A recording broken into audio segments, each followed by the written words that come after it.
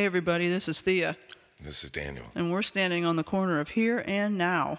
Join us as we have conversations about all things recovery. And hang on to your seat, we're in for a ride.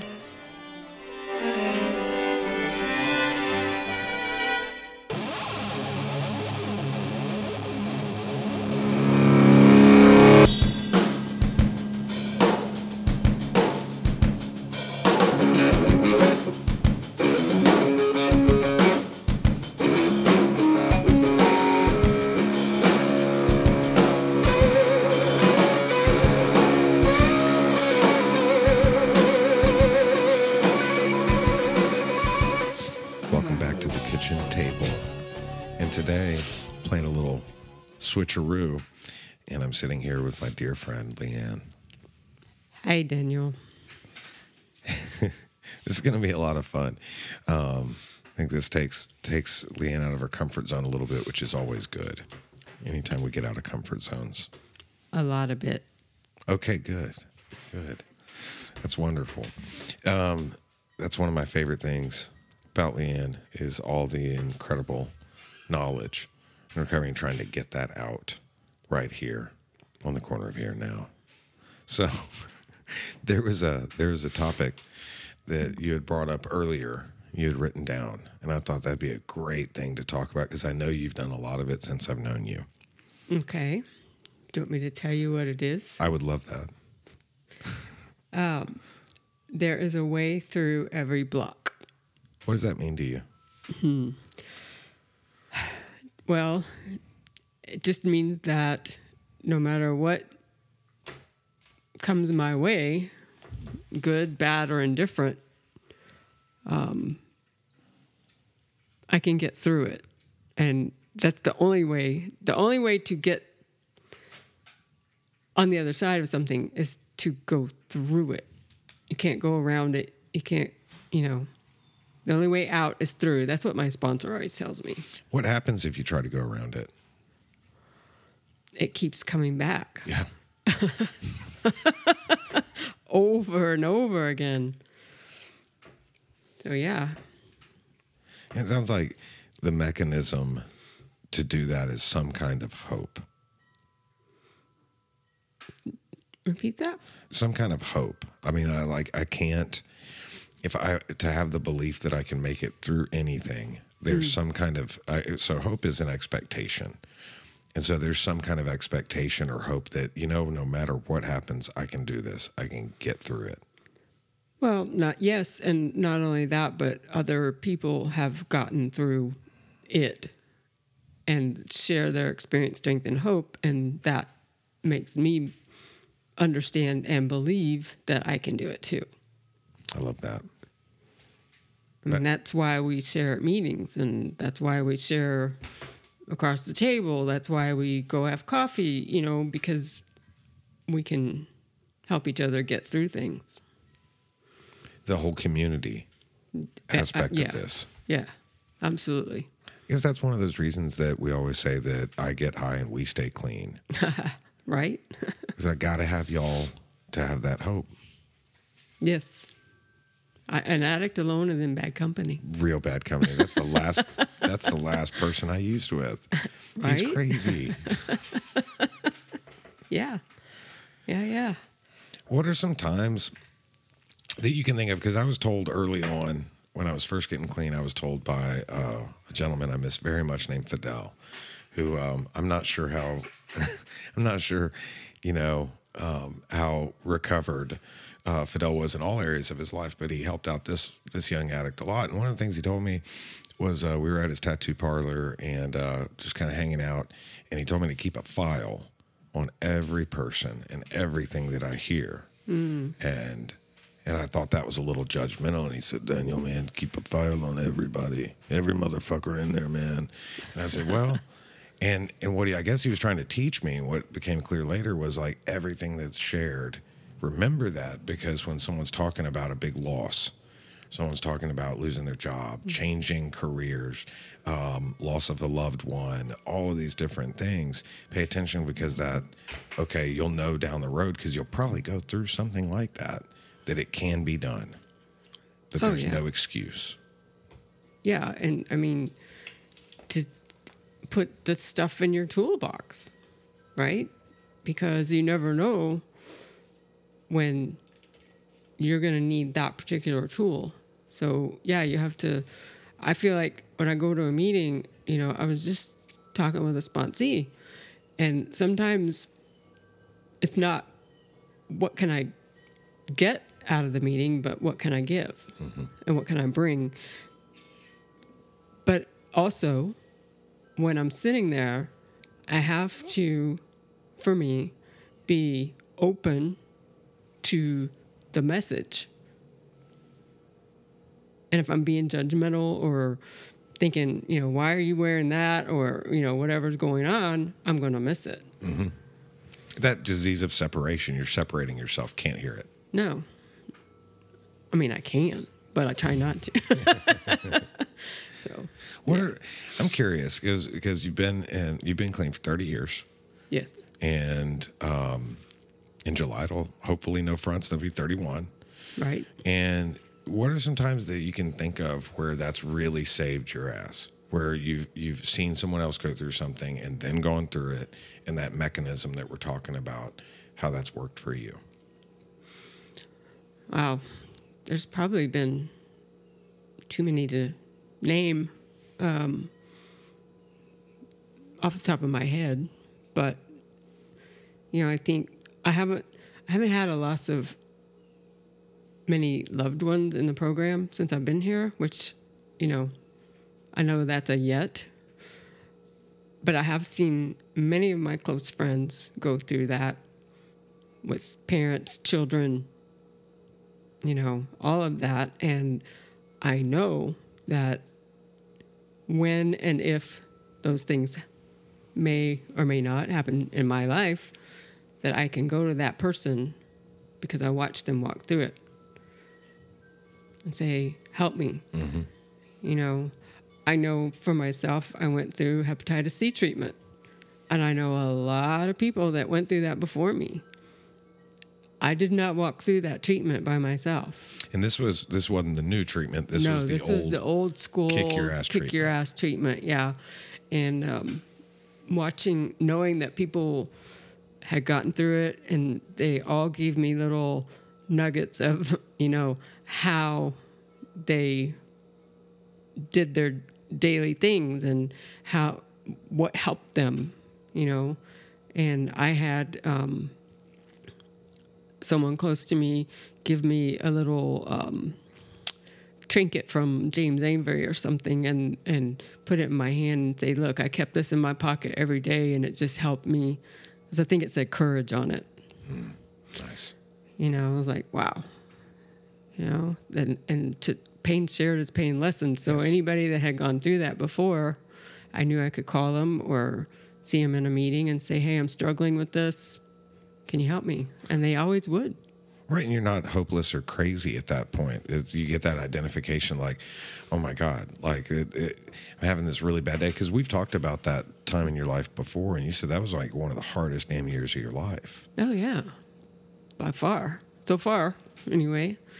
And talking to a sponsee, telling me that they're afraid to share when they're not feeling it, air quotation marks, and because they're afraid that if they share that they won't be sharing hope. And I'm like, no, that is hope. That is, yeah. Love that. And the response back to that was, how is that hope? And I'm like, it's such a long conversation. I can't do this over texting, but we'll talk, because for me, if I hear someone struggling and they share it in a meeting, that gives me hope that I can stay clean through whatever it is. Yeah, and I'm not alone. Yeah, absolutely. So yeah, and I often will share in a meeting if I'm struggling or having a hard time or whatever, and after the meeting, it never fails. So many people come up to me and say, I'm so glad you shared that. Thank you so much. I was like, wow, okay, cool.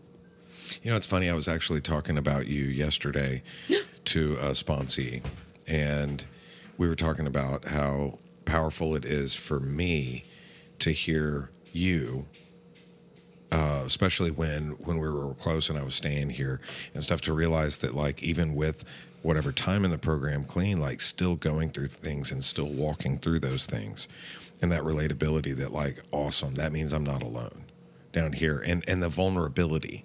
I think that's a big thing for me, because I think a lot of people kind of like leave the program or end up digressing as a person because they feel like, hey, the ego comes in and I'm supposed to be better off than this. I'm supposed to be way further down the road. I'm not supposed to be feeling these things, and they'll be saving their face.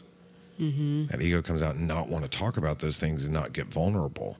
And so when people at any stage of their recovery get vulnerable, it always encourages me, because I'm scared inside to get vulnerable sometimes. And then someone else does it, and it's like, oh, it's okay. The water's okay. I can go in there. Right. And, you know, just because you get X amount of years clean doesn't mean that life stops happening. You know, you still have struggles. You still have victories. You have all of it. You know, you're not immune. And I think somehow people relate clean time with being immune from hard times, and that's not reality.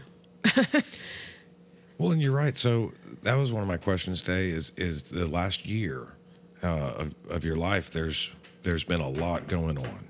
Yeah. Right? There's been a lot of change. There's been a lot of upheaval. How have you handled that? How have you been able to walk through that and continue to be walking through stuff that's been going on pretty recent? Prayer, meditation. I just finished a 4th step, and really keeping in contact with my sponsor is kind of crucial, and I haven't been doing that a lot. And I reconnected a couple of days ago, and I have been going to more meetings, which is cool, because of the upheaval in my schedule. I can enjoy, you know, some freedom with my time, and it's actually been a blessing. And I've done a lot more searching, and by that I mean like for my higher power, for my spiritual side, you know, seeking and reading, and knowing that, you know, this is just a phase. It's not forever. And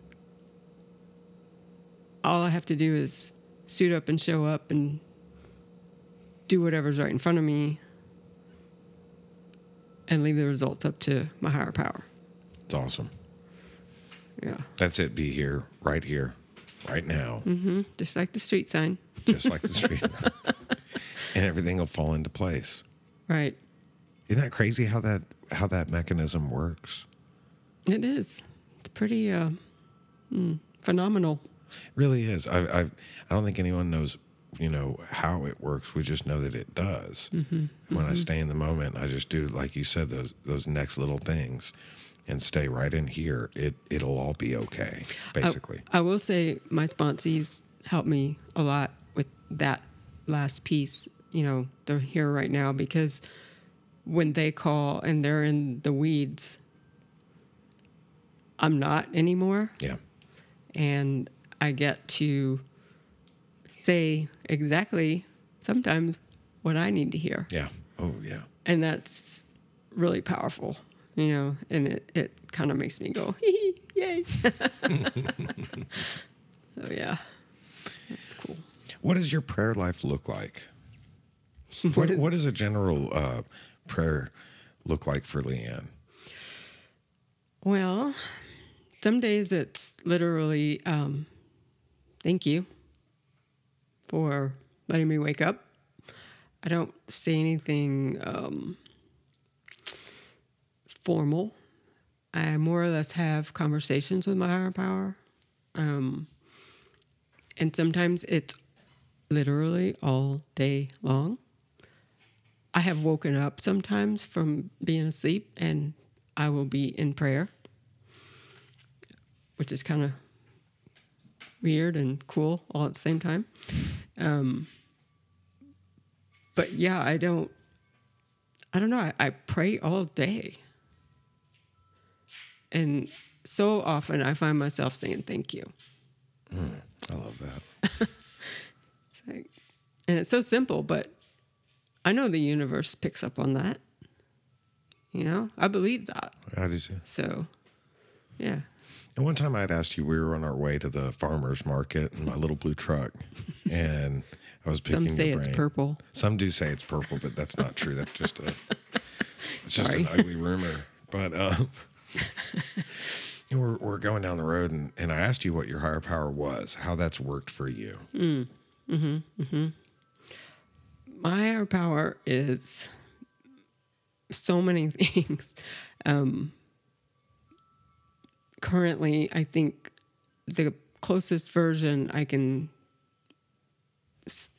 put in words is literally the universe. It's nature. It's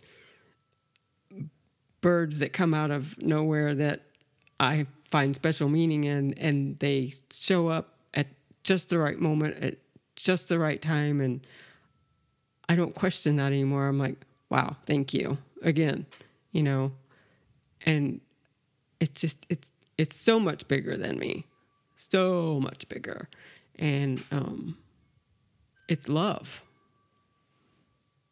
That's what I know. It's love, and it's huge.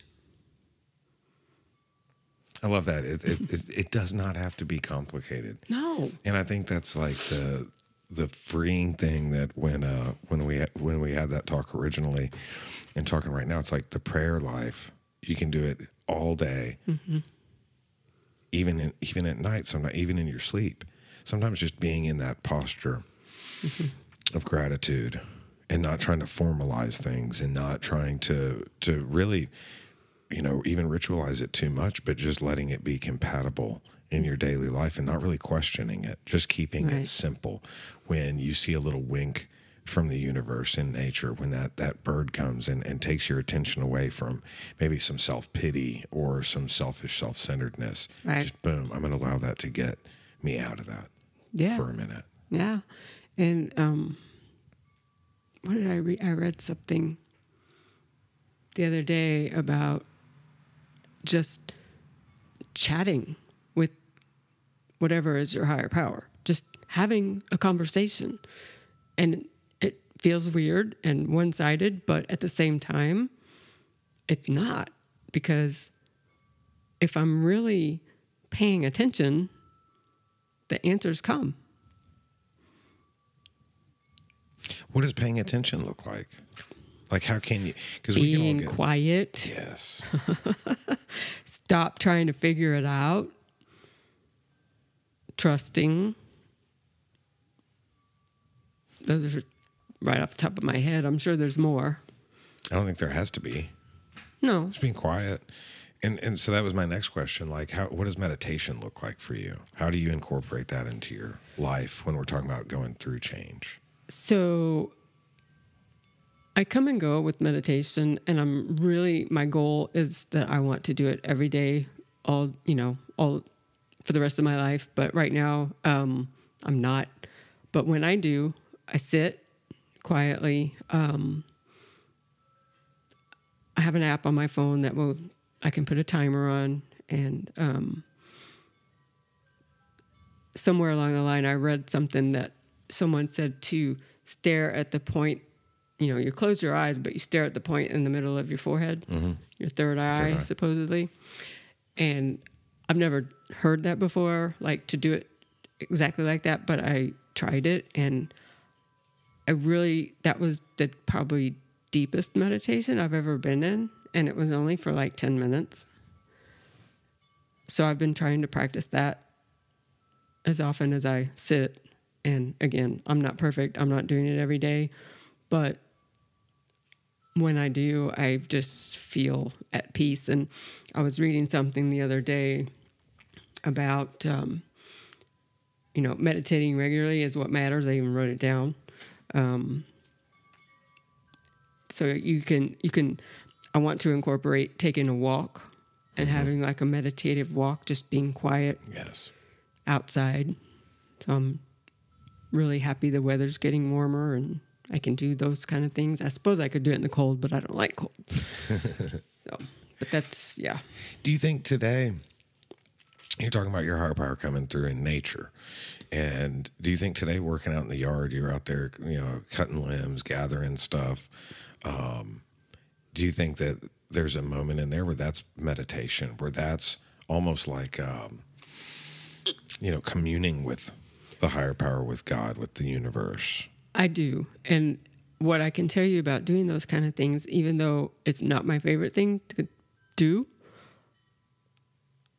not one time when I was out there for whatever hour and a half I was out there, did I think of anything about that's going on in my life. Like I was so focused on what I was doing that for an hour and a half LeeAnn was not, it didn't matter.